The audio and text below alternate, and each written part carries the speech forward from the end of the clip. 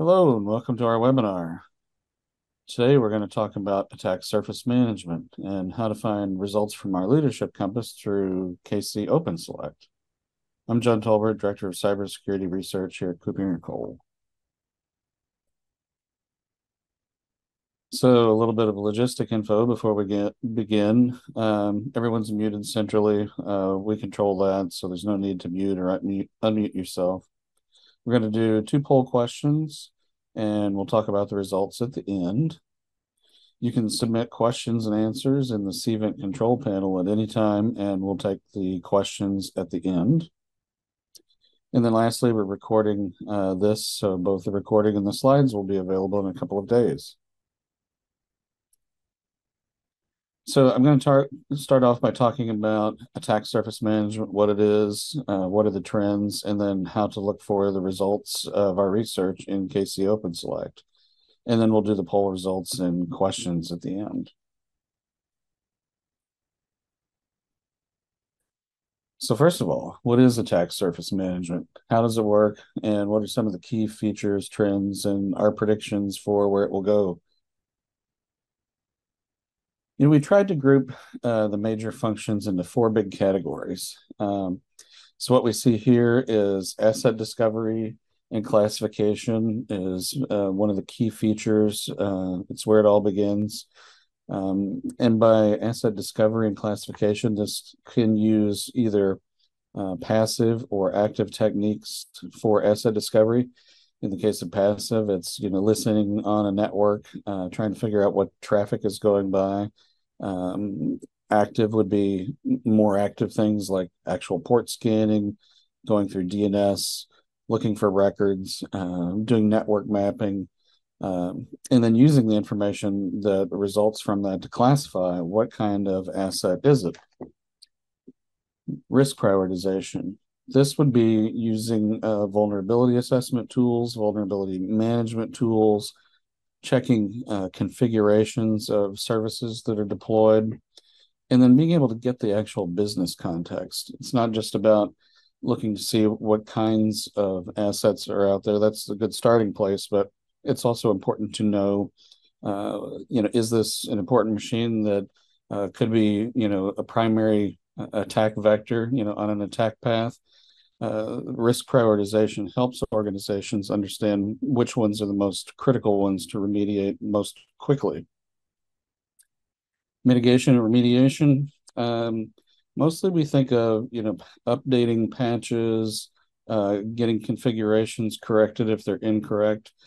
For attack surface management, generally these solutions will help develop a list of assets that need to be patched, for example. They don't do the patching for you. It's not like a patch management system, but they can provide guidance in some cases in a step-by-step fashion that makes it much easier for IT staff to work on.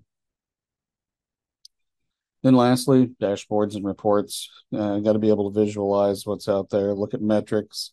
You absolutely have to have alerts when critical items are found, and then being able to track progress on a list of vulnerabilities when they're closed, when things are in a much more secure position. So it helps with the tracking as well.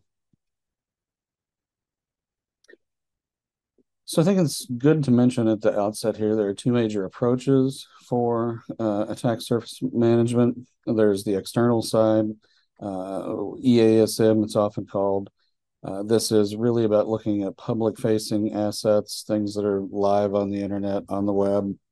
A customer organization would, in some cases, start simply just by going to the EASM solution provider site and entering a domain. And from there, they will enumerate all sorts of permutations of other, subdomains, find IP addresses that may be associated, look specifically for applications and certificates. It's very helpful for being able to do certificate management even. Then there's the aspect of vulnerability assessment. Some of these solutions have vulnerability assessment capabilities. Some of them rely on third-party products for that. And either way, it's important to be able to do good contextual risk analysis on all the assets that are discovered. On the other side, we have cyber asset attack surface management. This is, I'd say, a little bit more internally focused. Some of the solutions that do CAASM can do both passive or active listening, but they also may import information from asset management solutions, configuration management databases. But really what they do here is add a layer of vulnerability analysis and business context. Again, helping to figure out which are the most important assets and then apply controls as needed. So beyond the two top level use cases or types of ASM, we find ASM being used for a variety of other use cases. These are really interesting. Shadow IT discovery, IoT devices. So many organizations have IoT devices, and they're probably not even aware of all of them that are out there. Organizations that are in the operational technology or industry or running industrial control systems, it can be hard to get a handle on all the different devices that are running in your different environments there too. ASM can actually help with that, provide the vulnerability and risk prioritization in those environments for some vendor solutions. Dark web monitoring. I'll say a little bit more about that in a few minutes, but this is kind of what it sounds like looking at the dark web and being able to provide very specific threat intelligence to their subscribing customers. Brand protection,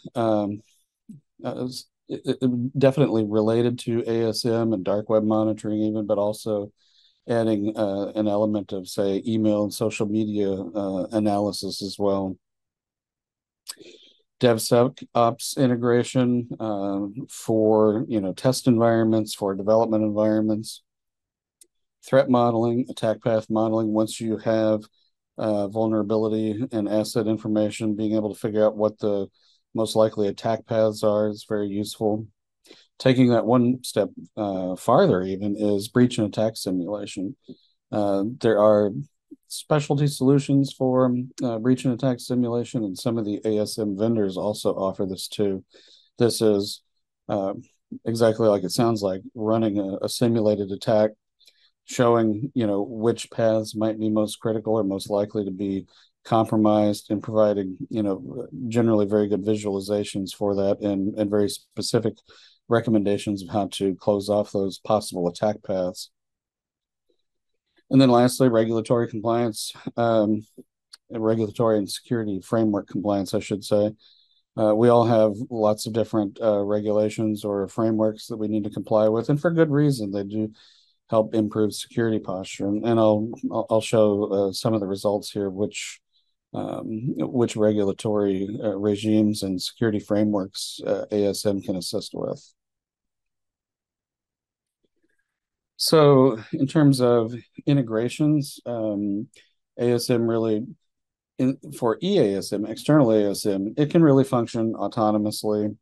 In most cases, like I said, you could, in some cases, simply go off, enter your domain name, start a service with one of the solution providers, and they will run everything externally. You don't really need any infrastructure for that.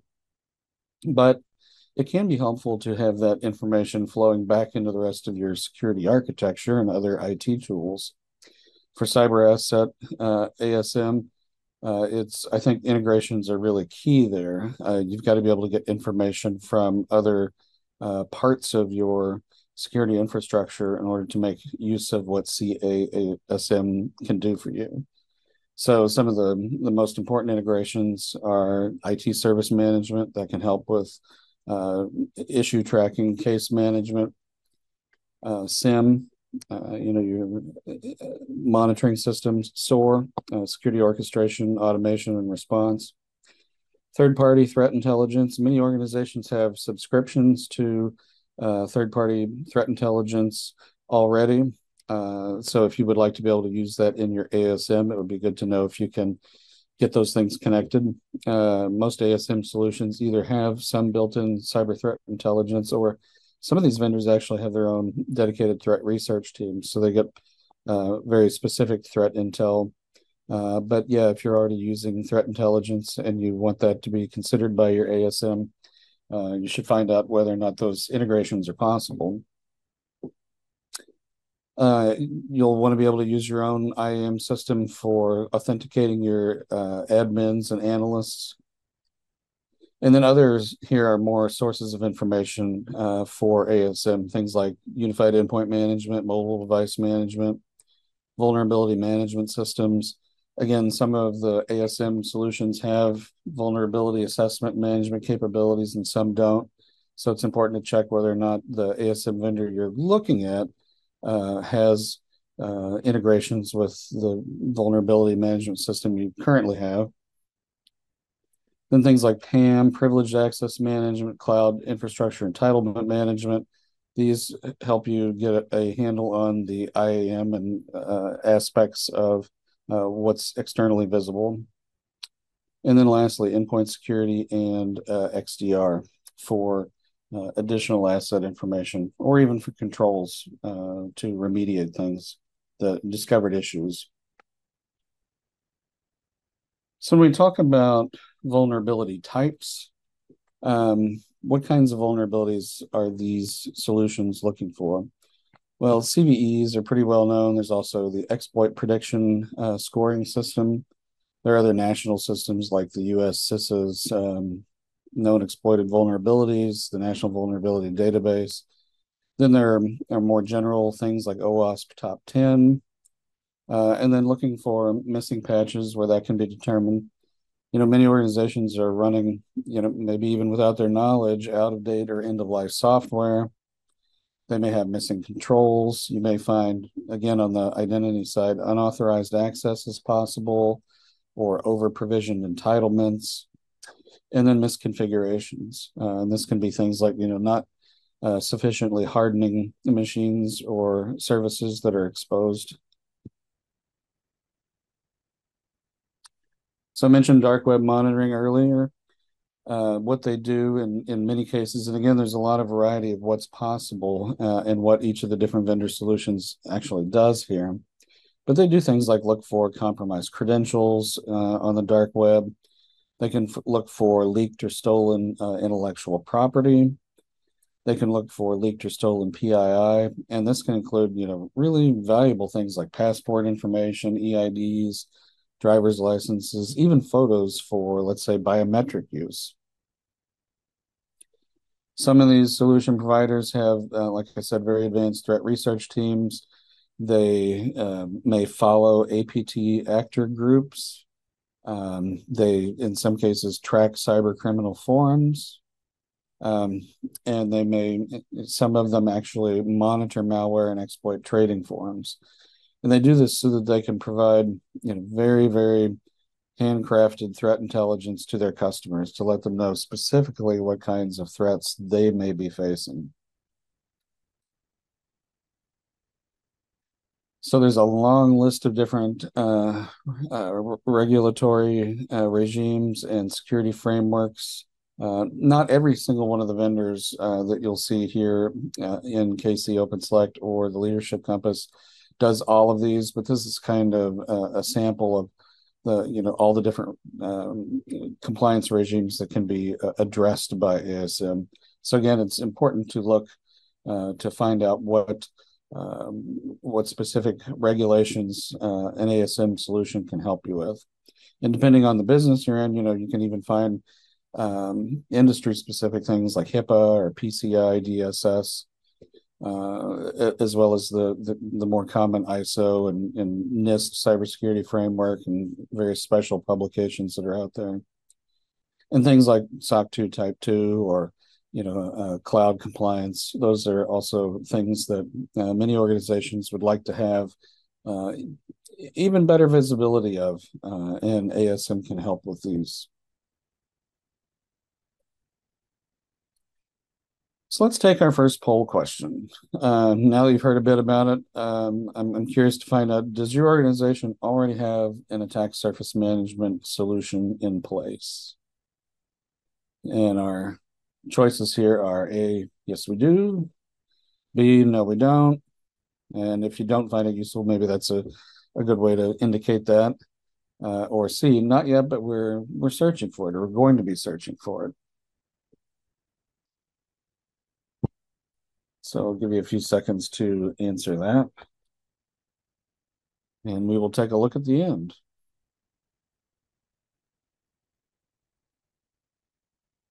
So, here are some conclusions that we reached after looking at ASM solutions in the market. It's still an evolving field. Um, it there's like I said, there's a wide range of features that you can find, even on the EASM side, which seems to be a bit more prevalent at the moment. And I think over time there will be a standardized feature set, but in the interim, I think it will be interesting to watch how these develop and to see which features do kind of become accepted as standard. Not all ASM vendors have fully in-house developed components. As I was kind of hinting at, vulnerability management is one example. So many of them rely on other third-party products. Some may have OEM'd in specific bits of functionality. And, this isn't necessarily a bad thing. This is just, it depends on what's most important to you as a consuming organization, what your position is on that. So if they have the features that you need, I think that's probably the most important thing to look at. As I mentioned, integrations with different kinds of security and IT tools, that's really essential for enabling ASM, CAASM especially. Some do the dark web monitoring if you think that's important to your organization. When you get into KC Open Select, that will become clear which ones have those kinds of capabilities. Some of these also do have additional services like manual or automated penetration testing, or even red teaming services. So this can be an add-on or something that could be offered that can help take the information that is discovered through the course of normal usage of ASM and make it even more tailored for an individual customer. And some vendors have some of these limited brand protection features. I think that too will become a bit more common. And the fact that's one of the predictions here, brand protection, digital risk protection will become more important for ASM solution providers. I think EASM will be an absolutely essential part of any web-facing organization's security architecture. Those feature sets are growing, they'll standardize. Right now we see a lot of variation, and that really starts with where the vendor came from. If they're, let's say, really strong in asset management or configuration management database, then you'll see that that's probably where they have the greatest strengths at the moment, and they're building out capabilities. But each one of the vendors you'll see it started at a different place, and I think that's why you find different strengths in different products. Lastly, I think that EASM and CAASM will eventually sort of merge into just a single unified ASM offering. The reason for that is I would imagine that CIOs, CISOs would probably prefer to deal with one vendor, have one contract rather than multiple. So let's stop and do another poll question here. And this one is, which ASM approach seems most useful for your organization? And our choices are external ASM, cyber asset ASM, or both. So when we did our latest round of research on this, again, these are the functional evaluation criteria that we were looking at, and you'll see this kind of maps back to the main functions that we talked about at the beginning: asset discovery and classification, vulnerability assessment and monitoring, cyber threat intelligence. And that includes both having a threat research team or using multiple third-party CTI sources, the digital risk and brand intel, remediation, which again mostly is discovering what the vulnerabilities are, listing out missing patches, listing configuration changes, and in some cases, the solution providers here will give very detailed guidance, which I think is a real strength when they can do that. The last two are looking at the breadth of attack vectors and then overall architecture and administration, what it's like to use the product from an end user organization's point of view. So we use the same similar process for KC OpenSelect as for the leadership compass. So I thought we'd quickly go through what our methodology and standard categories that we rate against. So how we do it, we look for all the vendors in a field, we get briefings, demonstrations, we create a large technical questionnaire, send it off, get the responses. Then we look at the information that we've received, we write a first draft, we go through a fact check process. And once all that is agreed upon and done, then we publish it on our website. This also goes into KC OpenSelect, which we just ASM launched within KC OpenSelect just recently. We have 9 standard categories that we rate against. Security. This is not about how much security a product delivers to a customer, but more about what is the internal security of the product like. Does it use things like or require strong authentication? Does it have role-based access control? Or is its data encrypted? Is it using the latest versions, protocols, things like that? Then we look at the functionality. This is, does it have all the features that we think it should? And we just kind of ran through the list of features there, so you'll know what we mean there. Integration. What can it connect with? Does it have a large number of connectors? Is it easy to extend with APIs? Interoperability. Does it work well with other services? Can it connect to your SIM? Can it use your ITSM? Can it pull in data from other configuration management databases in these cases? Then usability. This is, how easy is it for an end user organization to interact with it on a regular basis? Then we also look at innovation. Is it a leading edge or kind of playing catch up kind of product? What's the market like? How many customers? Which industries are targeted? Ecosystem. Do they have suppliers or partners that they can leverage to help customers deploy and maintain? And then lastly, the overall financial strength. So in KC OpenSelect and this leadership compass, here's the list of vendors that we surveyed. It's a pretty long list. And again, I think that's interesting because it shows it's a very dynamic and space within cybersecurity. So here I kind of quickly just want to run through and show you a glimpse of what KC OpenSelect has to offer and then invite you to go try it out for yourself. KC OpenSelect is our tool that helps end user organizations get started on the path of figuring out what products or services may be right for their organization. It's based on our research. It helps you to get a feel for what's out there in the market. And then, as you'll see here in a minute, you can even take the use cases and capabilities and the results from our research and sort of get a more customized view of what may be right for your organization.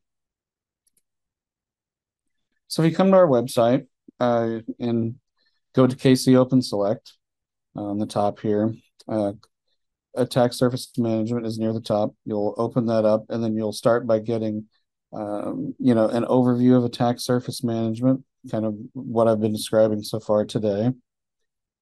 You can scroll down to see individual vendors, like the ones that I listed there, and I've chosen one kind of at random here to sort of represent what that menu item is like. So you can read through here, find out more information about individual vendors, background on them, location, things like that, where uh, the history, and then also, of course, features. You can then also come in and look at the various use cases. You can use our spider chart to click and drag these different points into which of these features you think are most interesting to you and your organization. Then it will automatically sort based on that, and then you can click down to see the results. In this case, you'll find the ones that most closely match, how you have positioned the individual points on the spider chart. And then you can go through and see how they have rated in the attack surface management research that we've done. Since KC Open Select is really designed to help companies with, let's say, doing an RFP, we also give questions that are helpful in if you want to set up an RFP to, say, look at a given field like ASM. These are some questions and some general answers that you might expect from vendors when they're being asked in an RFP sort of context. So with that, we will move on to look at our poll results. Okay, here we go. Does your organization have an attack surface management solution? Well, great. More than 50% say yes, and a little less than half say no. So that is great to know. It's a little bit better than I would have expected. So that's good to see that organizations are actively using this already. Let's move to the next one. Which ASM approach seems most useful for your organization? EASM at 17, cyber asset ASM at 1/3, and about half say both. And I think you're absolutely right. I think that both have really good kinds of functionality that I think can very much help with deterring sophisticated cyber threats that we see today. So now let's take a look at and see if we have any questions in the queue. And we have, let's see, ASM sounds like a service that large companies might use. Is it really applicable for small or medium-sized businesses? I would say yes, and maybe especially so. These in the case of like EASM, again, it's a SaaS delivered service. It's something that doesn't really require additional resources on the part of the customer organization. So yeah, if you're a small or medium-sized business and you have a web presence, then absolutely, I think attack surface management is very useful. It can also be great for the internal or the cyber asset attack surface management aspect as well. I think it's not necessarily the size of the company that's important. It's are you addressing all the possible attack vectors, and can you get good risk prioritization information? Because especially in the case of small and medium-sized businesses, if you don't have say sufficient staff, then something that helps you prioritize risks becomes even more essential. Let's see, next one. What are the common challenges and best practices associated with implementing an attack surface management program? I think, let's see, well, common challenges, I would say, making sure that it has the appropriate level of reporting for both, let's say, your analysts, management, SOC management, even executives. Many of the solutions do have really good, really interesting executive level reports. And I think that's really where it can help show its value at the appropriate board level. So that would be something to consider. as far as a best practice. And what role does attack surface management play in the context of threat modeling and risk management? As I was mentioning, it can be a very pivotal piece of that, especially if you're looking for more advanced solutions that have breach and attack simulation capabilities. They can give you very specific attack path predictions, attack path modeling. It can, in many ways, I think it can be very helpful as an add-on, or maybe even replace, some types of red teaming activities. I think it's definitely something that can aid in those kinds of activities around, attack path modeling. Let's see. Well, I think that's all the questions we've got. So yeah, wanted to thank everyone for attending today, and would encourage you, please go take a look at our KC Open Select site, and work your way through that. Look through the attack surface management. There are a number of other solution types that are out there, so feel free to uh, go in, use it, and if you have questions, contact us. We'll be happy to help. Thank you.